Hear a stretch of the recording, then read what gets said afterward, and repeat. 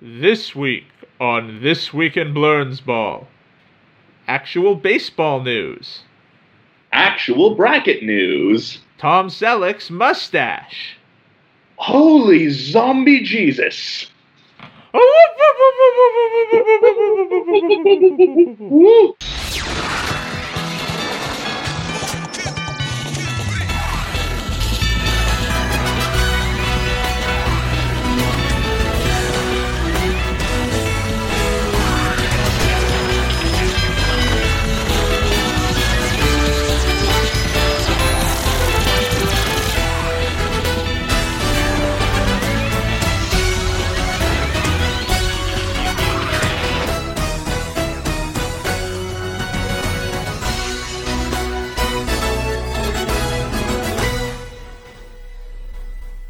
Welcome to This Week in Blernsball, where Mom's friendly robot company can't save us now. I'm your co-host, Benjamin Bloom, and with me, as always, is Jacob Morris. We are still in the upside down in terms of, staying apart and no professional sports and washing our hands, which, I don't know about you. Did you ever wash your hands before we were told it could save our lives?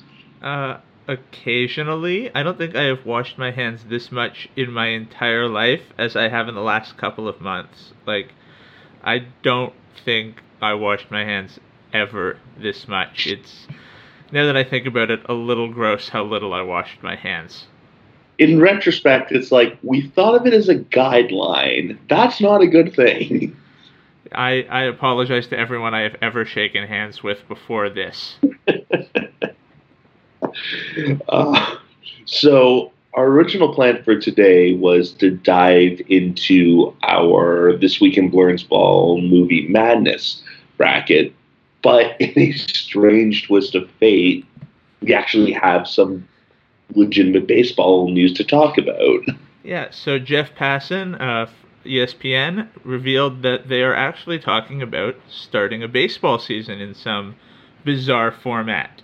So the basic idea is that there would be a restart of spring training in May, and then perhaps late May, early June, there would be a quarantine season. So the entire season would take place in Arizona until such a time that it's safe to play in other places. There would be no fans, and that's pretty much the extent of it, that everybody would be quarantined in one place to play baseball.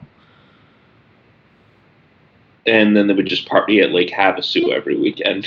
Essentially, yes. But some more details of it. There would be up to 4.5 months that the players would just be sequestered by themselves. No family, no friends. I mean, other than your baseball friends. It would be played essentially at Chase Field and the 10 surrounding spring training facilities. There would be some accommodations, including potentially robot umpires, so that the umpire at home plate could maintain safe social distancing from the batter and catcher, and some other wacky things, including the potential of weekend doubleheaders, so 7-inning scheduled doubleheaders, so that they could have as many games as possible in one season. And I think I read somewhere that Scott Boras was angling for triple headers daily at Chase Field. So something to that effect. That would be nuts. I mean, can you imagine them playing in the 105-degree heat at Chase Field in the middle of the day? They do have that retractable roof, which is nice, and it's an enjoyable ballpark. They kept it nice and cool when I was there as a teenager. That's fair, but it sounds like it's a recipe for a very strange season if they even do go ahead with it. I just can't see the players getting on board with you might have to be sequestered away from family and friends for up to 4.5 months so that we can have baseball for, the people. Yeah, telling people who are making upwards of, even on the low end, upwards of $5 million a year. Oh, by the way, you're going to be living in ASU student housing. Nothing against ASU student housing, but, when you're used to not that. And then it's pretty much like a summer camp for pro athletes, now that I think about it, which, I mean, I could see a lot going wrong with it. Yeah, it sounds like the plot of a bad movie. And that leads us directly into let's talk about some baseball movies. Yes, some good, some bad, some confusing. So, we're going to start with our 1 versus 16 seeds today. Which side of the bracket do you want to begin on? Do you want to begin on Field of Dreams or Bull Durham? Let's get things started with Field of Dreams, which, I mean, for the both of us, we had Field of Dreams and Bull Durham as 1 and 1A, so fortunately we were able to have a bracket with 2 number 1 seats, so we wouldn't have to, argue right away against those 2 titans. Yes, so Field of Dreams. For anyone who's listening to this podcast and hasn't watched Field of Dreams, go watch Field of Dreams. I'm going to pause here and you're going to watch Field of Dreams. So how was Field of Dreams, everybody? I loved it. Yeah. Absolutely loved it. I mean, I've totally seen Field of Dreams. Perhaps the greatest baseball movie ever made, but it's not just a movie about baseball, it's a movie about family, it's a movie about America, it's a movie about James Earl Jones writing Catcher in the Rye. It's a movie about Joe Jackson if he was a right-handed hitter. It's a movie about so much more than baseball. But the basic plot is Kevin Costner is an Iowa farmer, and he hears a voice from, maybe it's God, telling him to plow under his field and build a baseball diamond, and if you build it, he will come. He being Joe Jackson and the 1919 Chicago White Sox, aka the Black Sox. And he builds this magical baseball diamond, and sure enough, they come. And of course, he has problems because, he's just plowed under his cash crop. But he goes on a magical journey of discovering baseball and discovering America, and sure enough, everything works out fine for him because baseball is magic. And that's pretty hard to top, from the get-go, but the number 16 seed in our bracket, which we will be posting our full bracket after this episode for people to peruse and make their own judgments. Although, it's only our judgment that matters. Going up against Field of Dreams, that's an unwelcome draw for anyone in any type of bracketology, is $1 Million Arm, based on a true story of 2 Indian cricketers who had auditioned for a chance at a professional Major League Baseball tryout. This was like in the mid 2000s where, an American noticed, wait a minute, there's a sport that's popular in a nation of 1 billion people called cricket, and the bowling is very similar to pitching. What if I can tap into this market and find the potential, next great reserve of baseball pitchers? Getting to batsmen, that would actually be a more interesting movie from my perspective. But anyway, they decided to go for bowlers. And so it follows the journey of Jon Hamm and, searching for the $1 million arm, literally. In terms of like the real life story, both guys did end up in the minors, I believe, in the Pirates minor league system. And still like pretty incredible for them not knowing baseball in the first place. But it runs into the rare Disney movie category of, wait a minute, the true story didn't even end close to medium happy. So they couldn't inflate it as much as they wanted to. Like, there's no scene of like the 2 kids running out onto PNC Field and Jon Hamm teary-eyed in the bleachers. So coming in at a disadvantage, but still, I enjoyed it for seeing Jon Hamm play a human. And I do love cricket, like unabashedly. I started watching cricket in journalism school when I had insomnia and the Cricket World Cup was on, and a close friend of mine, caught me up to speed on what it is I was watching. It is a very interesting sport, and I do agree with you there that probably the batsmen would have been the better guys to go after, but it is Jon Hamm, and what does he know about cricket other than they throw very hard? And it did make for an interesting movie. The Disneyfication of it didn't give them a lot to go with, but it was a very interesting story, nonetheless. And so now we're at the point where we need to, poke holes in each other's movies. And You're going to make me poke holes in Field of Dreams, aren't you? I am going to make you poke holes in Field of Dreams now. Well, oh god, this is horrible. Well, there's even Ray Liotta was amazing. He even made a joke about Ty Cobb, which was really funny. We didn't like the son of a bitch when he was alive, and he did his Ray Liotta laugh. Yes, yeah. Oh man, that was quite the movie. It really, really was, and I think there's a reason why everybody holds it up there as kind of perhaps the baseball movie, because it's more than just about baseball.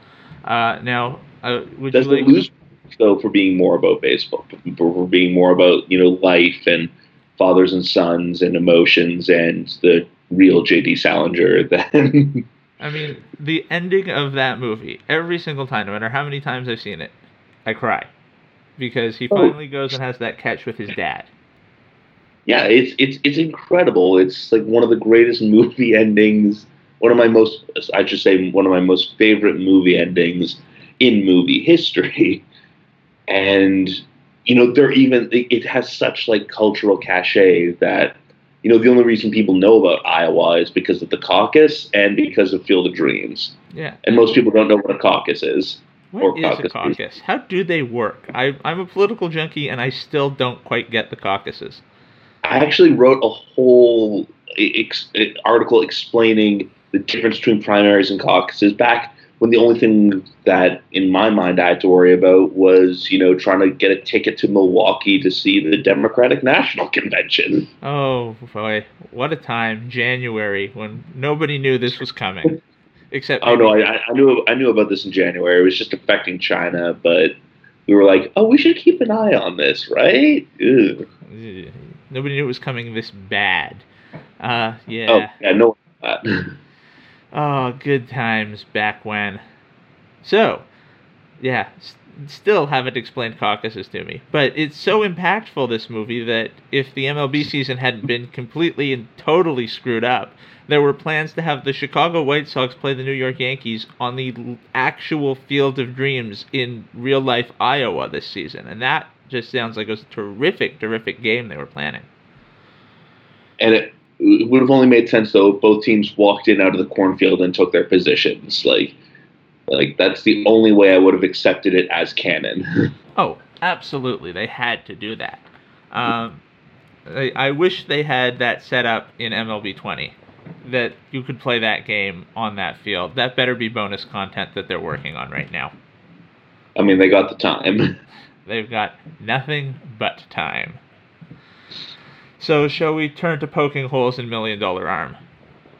I mean, we kind of have to, because unfortunately, it's Swiss cheese, isn't it? It really is. I mean, it's a very Disney-fied version of an okay but not terrific story to begin with. So they already changed it by saying neither of them were actually cricket guys in the movie. They just threw the ball hard, when in reality they are quite accomplished cricket players that they selected.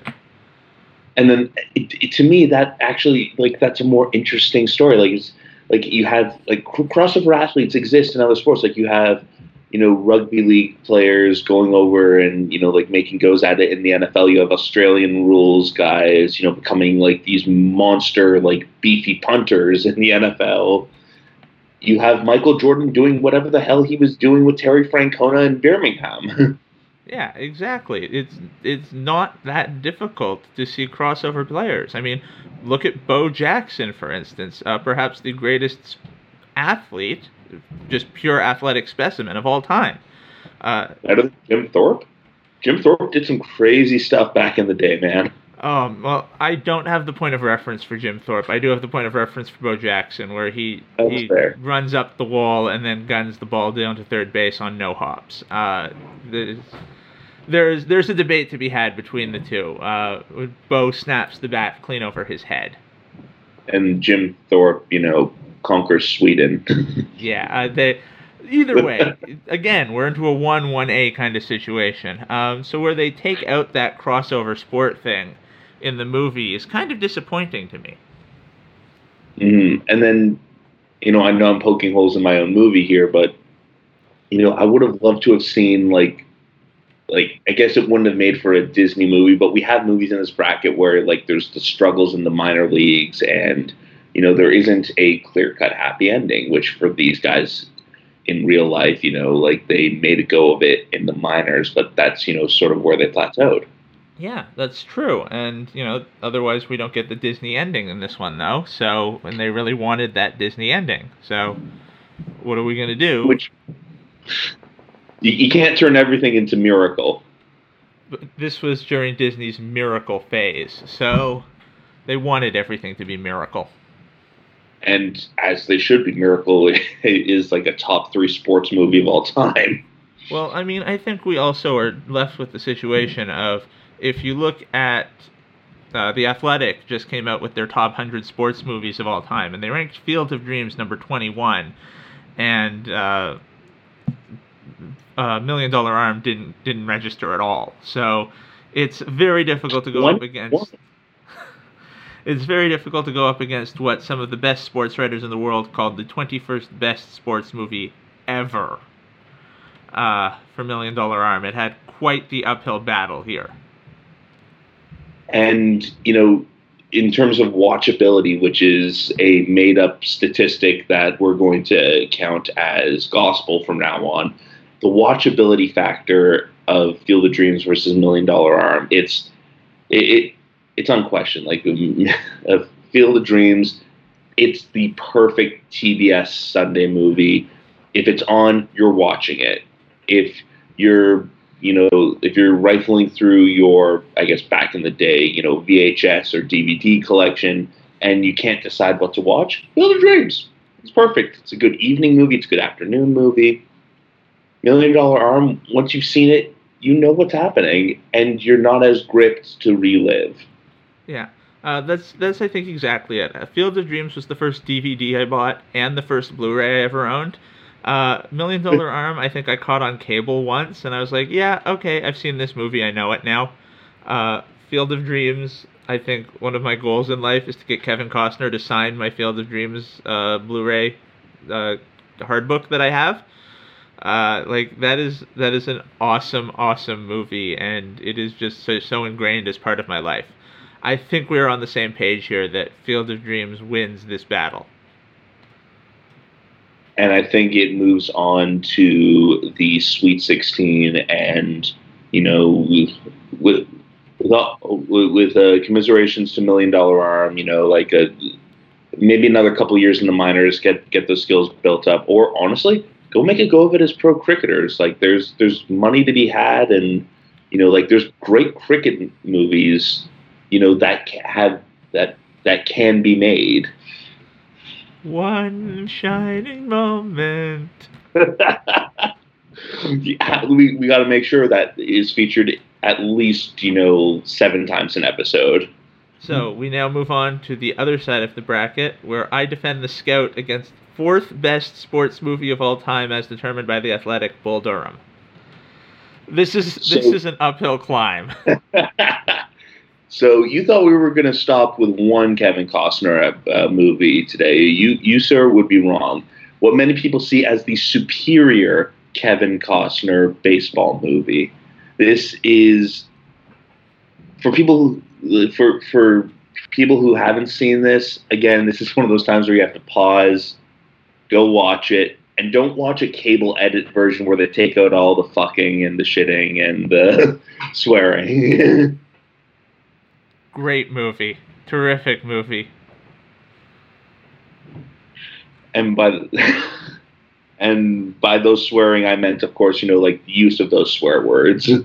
So it follows a minor league team's season from the perspective of, several compelling characters. The bonus baby hotshot, pitcher who is just in the minors, getting warmed up and, getting some issues worked out before, inevitably reaching the majors. The grizzled player to be named later catcher whose job it is to corral this bronking buck. And of course, Susan Sarandon, who, was ubiquitous in the 80s and 90s as just an awesome actor, and it follows like the love triangle between the three of them. It follows the characters on the team from he's a Methodist preacher to the great shower room lollygaggers speech. It has broadcasters. It has umpires. It has teammates fighting each other as much as they're fighting the other team. It's got some of the best one-liners in movie history. Anything flying that far that fast should have a stewardess on it after one home run is hit off of Nuke Lelouch. You've got the perfect reenactment of the mound visit where they're not even talking about baseball at this point. Chakras are out of line. Live chickens need to be sacrificed. We need to figure out a gift for Jimmy's wedding. We're going through a lot of shit here, Coach. Throw more ground balls. Strikeouts are fascist. Oh, and of course the book of cliches. Sometimes you win, sometimes you lose, sometimes it rains. You couldn't hit water if you fell out of a fucking boat. It is perhaps the perfect baseball movie, and I know I'm arguing against myself here, but it is. I can't deny that. It's got heart. It's got sandpaper. It's got not a clear-cut happy ending because Crash never makes it back to the majors. He does reach the somewhat dubious minor league home run record, which is an incredible accomplishment. Like Kevin Costner, he's got a hell of a swing. Also, when he talks to himself, is like some of the best sports pep talks are Kevin Costner, just absolutely just tearing himself a new one in the batter's box. Yeah, and he ends up a minor league manager at the end. It's not entirely a sad ending for him. And Nuke Lelouch makes it to the big leagues only to be arrested and sent to Shawshank Prison. We're going to get to crossover territory here. I mean, suffice to say, that movie was, calling it the slapshot of baseball would be a disservice to both movies, but it's in that vein of, scrappy misfits, completely off-color humor that would not be able to fly today, and just an absolute national treasure. Yeah, there's a reason why both of the number one seeds are preserved in the Library of Congress as historically important films.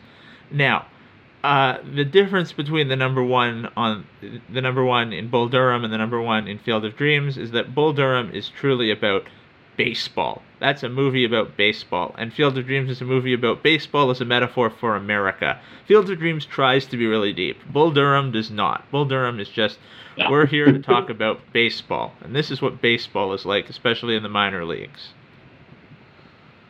Rose goes in the front. Yeah. So, shall we talk about The Scout?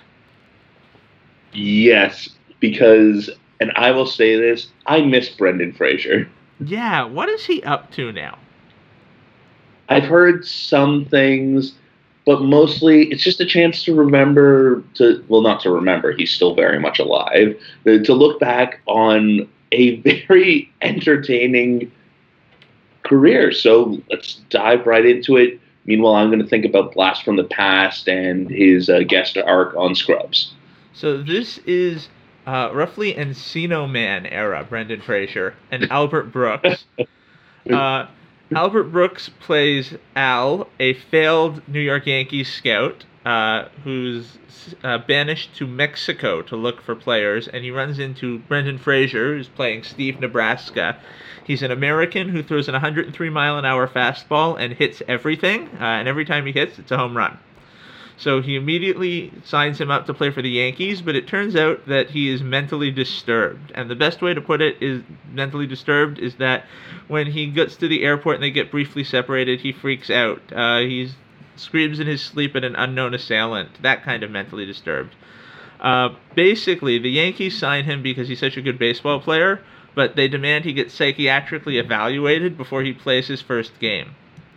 So, of course, the way that they picked psychiatrists in 90s movies is it was the first one in the phone book, Dr. H. Aaron.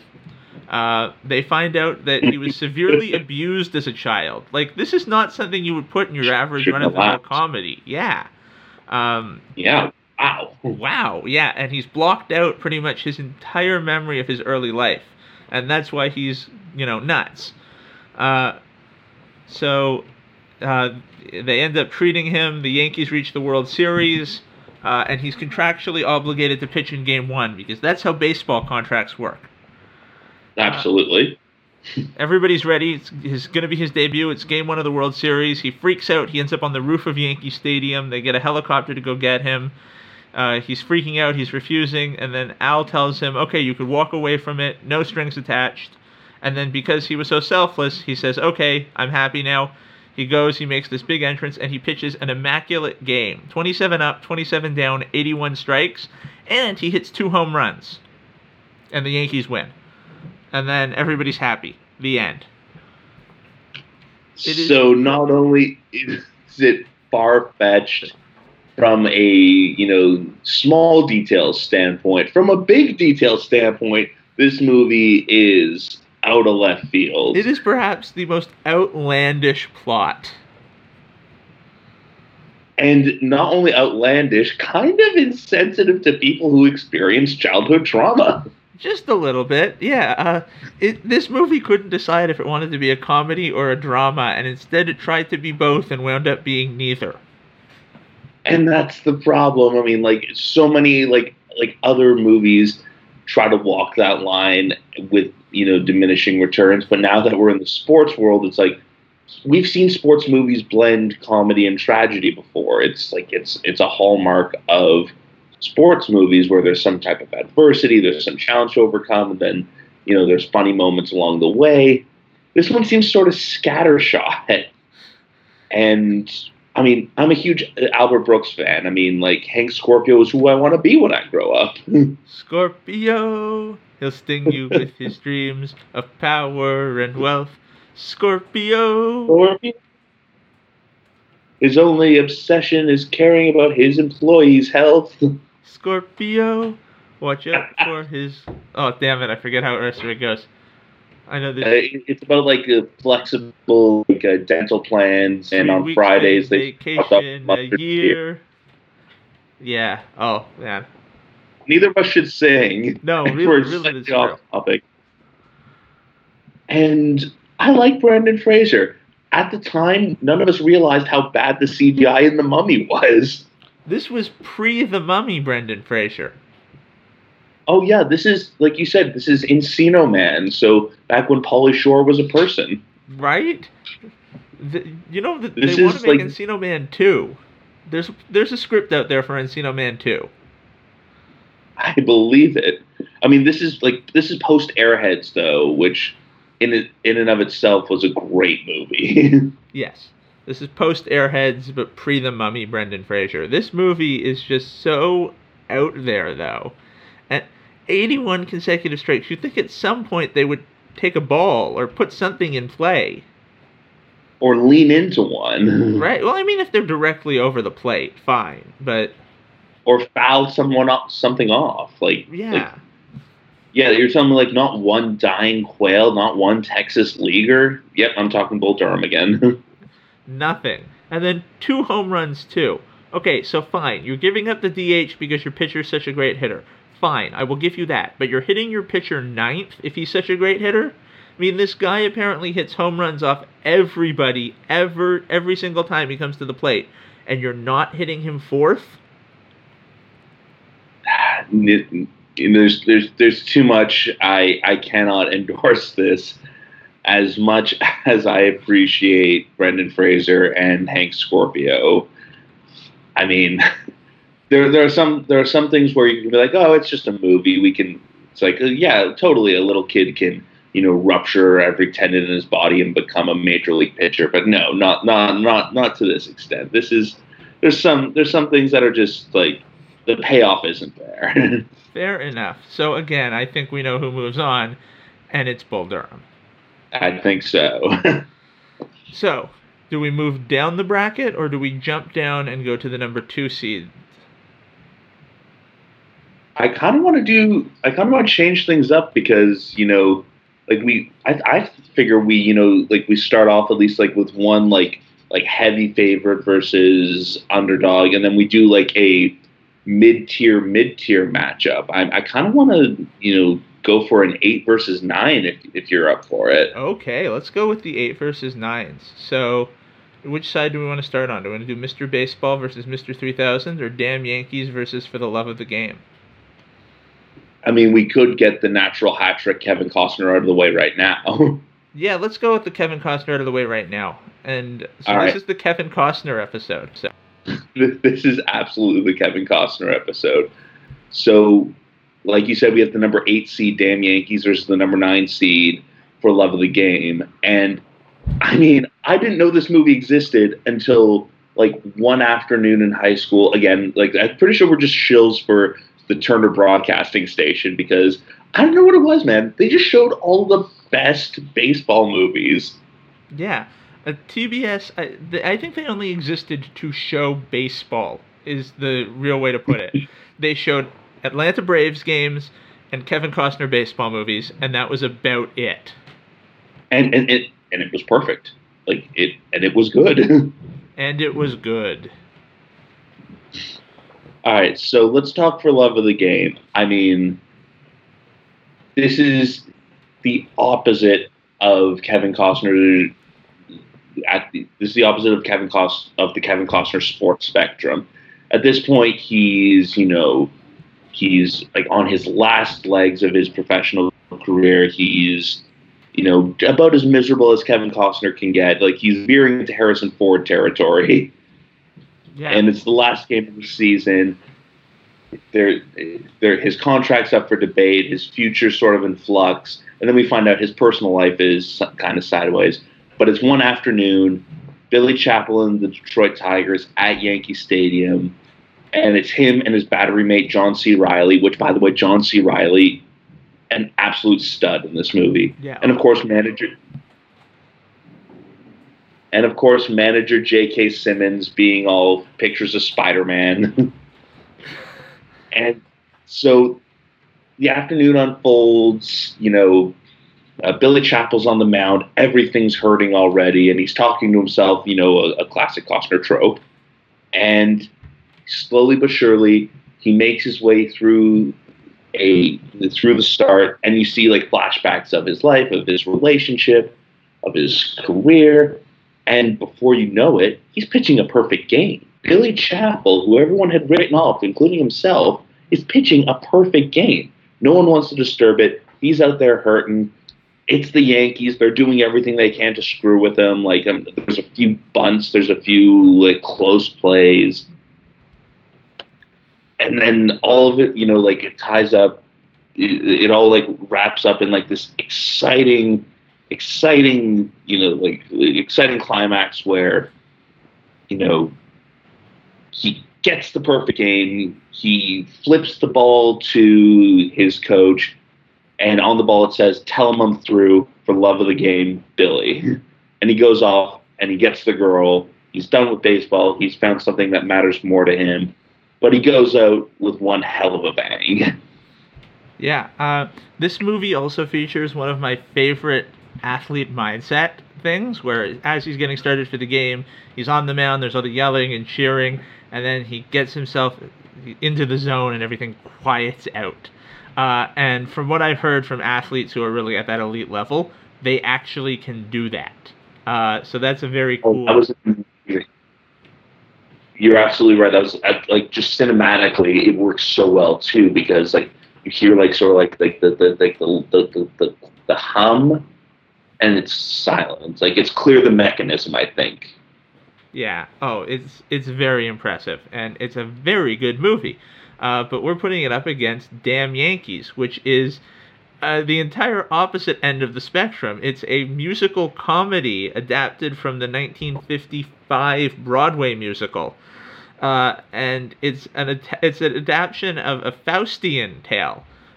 So there's Joe Boyd, a middle-aged fan of the Washington Senators who's obsessed with them beating the Yankees, and he makes a deal with the devil to become to help the Senators beat the Yankees and win the pennant. So what the Devil does is he turns him into a dashing young baseball player named Joe Hardy, and he plays for the Senators to help them become this great team again. But the Devil has given him an escape clause if by the end of September he chooses to go back to his wife, then he gets to have his soul back. So the Devil, of course, has all of these tricks to try and get him to stay. They have this thing that there's perhaps this guy that Joe is actually perhaps this corrupt minor leaguer playing under a pseudonym. They say that there's all these things that go on that say, no, he's fine. And then you realize that he's been tricked, and they beat the Yankees, Washington wins the pennant, and he saves his soul from the Devil. And again, it's a hallmark of, like musicals, and it's like the expression "damn Yankees" on that alone, like I should be a fan of it. You lost me at musical. I'm sorry. This is personal bias coming into play here. I mean, in my head, I'm picturing. I'm seeing the movie just being like, can we get to the baseball part? I mean, of course, young me seeing this doesn't quite understand, like Faustian bargains, and I mean, watching the Yankees lose is always a treat, but some of it seemed a bit too musical.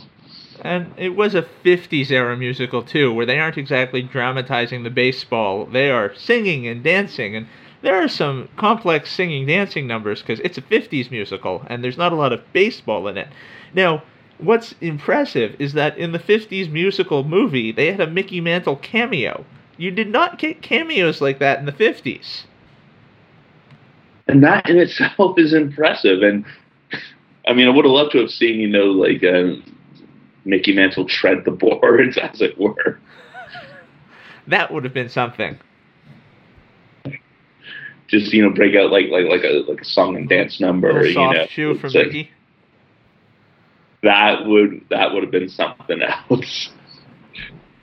And of course, Damn Yankees, it's a Broadway classic. It's one of the more celebrated, classic musicals. As a baseball movie, I got to give it to For Love of the Game, though.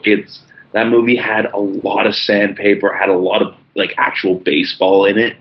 And for a formulaic 90s love story wrap-up ending, it's in the upper tier for me personally, mostly because, no one is experiencing insomnia on the Pacific Northwest.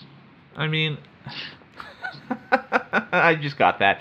I mean, I've got a soft spot for Damn Yankees. It was one of the first musicals that I was ever really exposed to. It has some really great song and dance numbers. There's some really great songs, but I have to really cede this position to you as a baseball movie. It's not really a baseball movie. It is a movie musical that happens to have its backing being baseball, and more specifically the Faustian bargain that this man strikes regarding baseball. There isn't a lot of baseball in it, and it could have, like we said with some other movies, it could have just as easily been he strikes this Faustian bargain around football. It's just baseball was the sport of the time at the time. One thing, and this is I know this is piling on, but how I judge a musical is if you say the name of the musical, I can start humming something from it right away, and I can't with Damn Yankees. That's fair. I mean, I can, but that I think, again, is a product of the exposure to it at such a young age. Also, how were you not, how was Damn Yankees your first musical and not Fiddler? Oh, I don't know. I don't know if it's my first, but I know it's an early one. I can just remember being scared of the Frumacera scene in Fiddler and just being because I think I saw it at Stratford and they went all out with the effects, and I was 5, so it was terrifying. That would be terrifying, yes. And then our other... Although, sorry, I was gonna say no on No, I was just going to tell him more Fiddler on the Roof jokes. Let's move Let's on. move on. Yes. So our other 8-9 battle, the Misters, Mr. Baseball versus Mr. 3000. Ooh, this one. I know there was no like proper bracketology. I think we set this up just to be a Mister versus Mister. Yeah, but this one's a real interesting one. I think this is the first one that we really are going to have a struggle with because I they're think very so. similar movies too, and there's very little to separate them. So Mr. Baseball is that oh damn it, is the Magnum PI.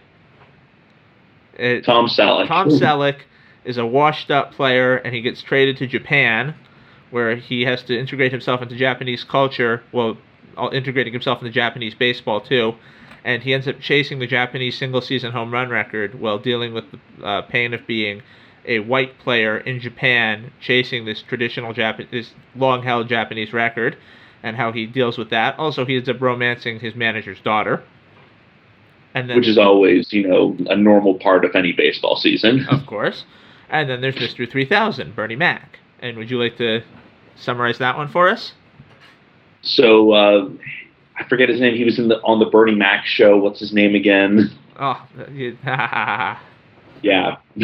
So Bernie Mac is, at the end of his career, he gets what he thinks is his 3,000th hit. He celebrates, and he's like, "No, I'm done." It's like, "No, but we still have the rest of the game to play." So like he's sort of a me first type of guy, and that's set up clearly from the beginning. He retires immediately after getting his 3,000th hit from the Milwaukee Brewers. Milwaukee finally getting a chance in the spotlight.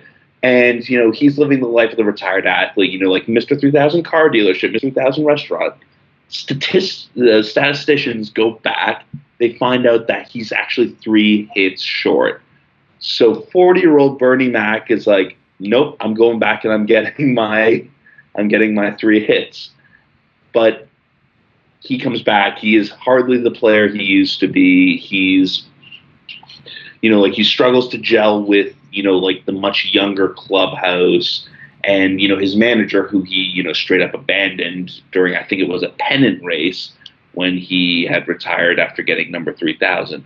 And then over time, he finds his humility. He endears himself to his teammates and his managers. And then he gets closer and closer to that 3,000 hit. And again, spoiler alert, he has a chance to get that 3,000th hit, but instead he decides to do the noble thing and lay down a sack bunt so that his team can reach the playoffs. And he ends up as Mr. 2,999, but he ends up a better person for it, which is a nice way to wrap it up. Mm-hmm. It's a very nice way to wrap it up. And he buys the ice cream truck at the end with 2,999 flavors, and he hangs out behind the Little League field.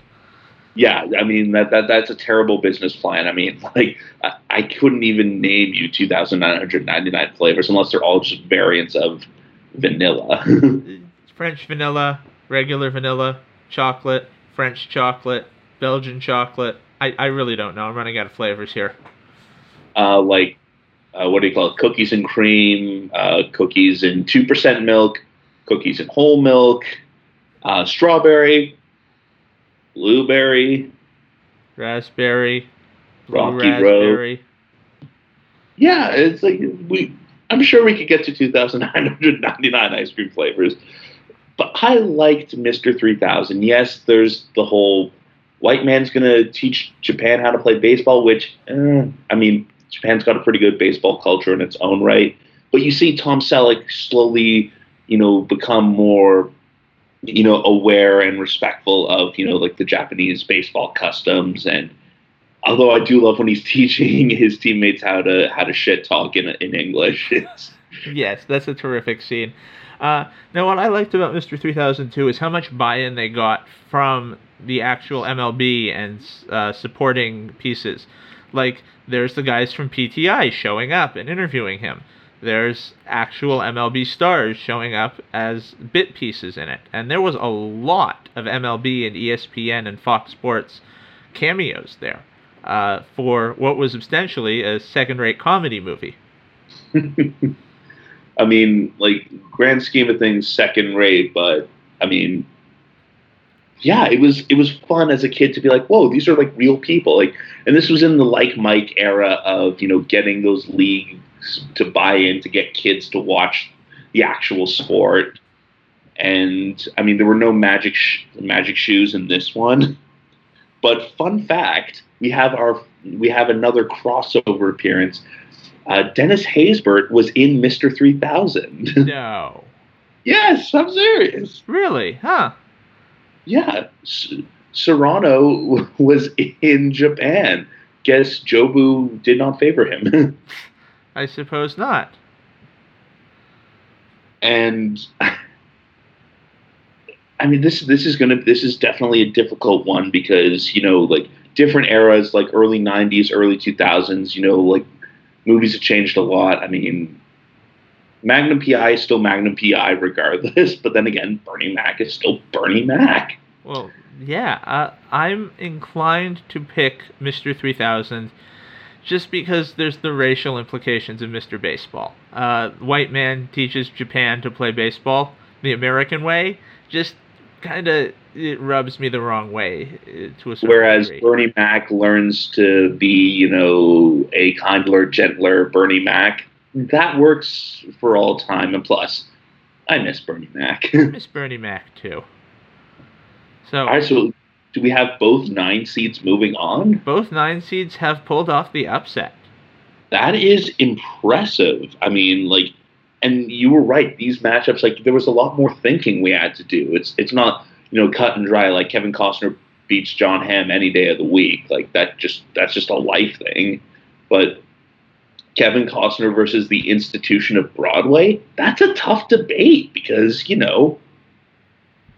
I'm pretty sure Broadway is going to be around longer than Kevin Costner. Well, I mean, the way things are going, who knows? But I would think so.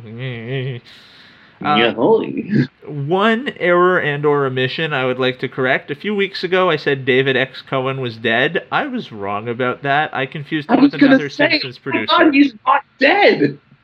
Yeah, We did it. We brought him back. We brought him back. No, I confused him with another producer from The Simpsons. So, Mr. Cohen, if you're listening, I sincerely apologize.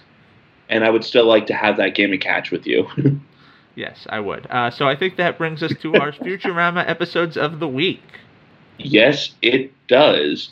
And this week, I have one that we haven't picked before. Hooray! At least I hope I do. All right, so stop me if we have picked this one before. The Deep South. No, we have not heard this one before. Excellent. It's the Lost City of Atlanta episode. And it's perfect because this episode is brought to you by Ted Turner. So they go, the Planet Express crew goes out on a fishing trip. Leela, of course, with her own harpoon and keeps harpooning Boots or Bender's ass. This isn't a boot. It's at least 20 times as heavy. Boots, 10 pairs. Afraid of 10 pairs. And then, they're dragged underwater by a colossal mouth bass. The professor has a giant pill that, will keep them from succumbing to water pressure and able to breathe underwater. They can't swallow that. Well, then good news. It's a suppository. And Fry, of course, discovers a mermaid, falls deeply in love with her, and she takes him back to what we discover, Atlant, and we're thinking, oh, it's going to be an Atlantis episode. That seems about right. Nope, Lost City of Atlanta. And of course, the Coca-Cola factory, being underwater for so long, the sugar helped them, adapt to underwater living so quickly. There's still the Delta Hub, Turner Field, another Delta Hub. Yeah. So, and then of course you have the Donovan song, Way Down Below the Ocean. I'm not going to sing it, but it's such a good song. And Donovan, of course, narrates the Chamber of Commerce video about how Atlanta decided to turn itself into an island and become a bigger Delta Hub, but then it sank.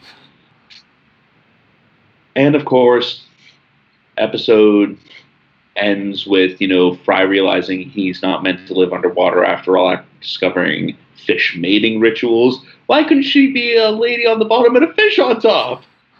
Ah, yeah, that's a classic one. So I have picked The Problem with Poplars. Good, that was going to be the one I was going to pick, but then I'm like, no, pick the Deep South. I feel like that one's going to be discussed by someone else. There we go. We're on the same wavelength here. So the Planet Express crew, stranded from a mission, discovers a planet that's covered in tiny, edible, and delicious food.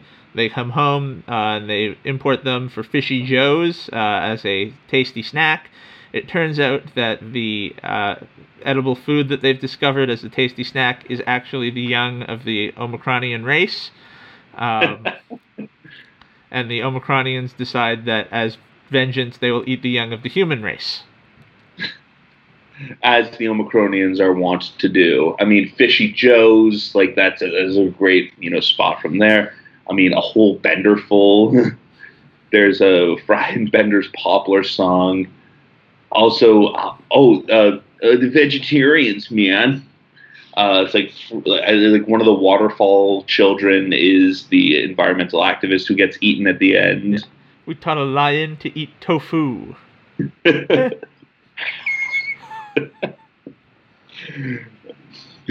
I'm pretty sure at one point the professor says, "I don't know who you are, but get the hell out of here." That sounds like the professor. Of course, they try and feed Leela to the Omicronians, and then Zap tries to replace her with an ape with a ponytail. A couple of great episodes this week. And of course, the fact that it alludes to the trouble with triples. That's exactly it. So, anything else for our audience this week, Ben? I think we were pretty productive. I mean, we got 4 matchups knocked out of the way. That seems like a reasonable number to go through for. Actually, yeah, we keep doing 4 movies. We can knock out the first round pretty efficiently. Excellent, as Mr. Burns would say. Now, I don't expect they will all be as quick as the 1 versus 16 matchups, but no, we're probably going to have some more debates, especially when it comes to what is most likely our most contentious first-round matchup, Sandlot versus Fever Pitch, where neither of us will be willing to give an inch. No, I think that one might need its whole episode to itself. Yeah, that one is just primed for yelling. Loud noises! I think we should save that one for last. I agree. Yeah, we got to build up to that. We there needs to be some sort of payoff. Exactly. Okay, so I think that brings us to the end of This Week in Blurnsball. Oh, before we sign off, again, you can follow us on Twitter. The podcast itself is at TWI Blurnsball. I'm at JMS Morris.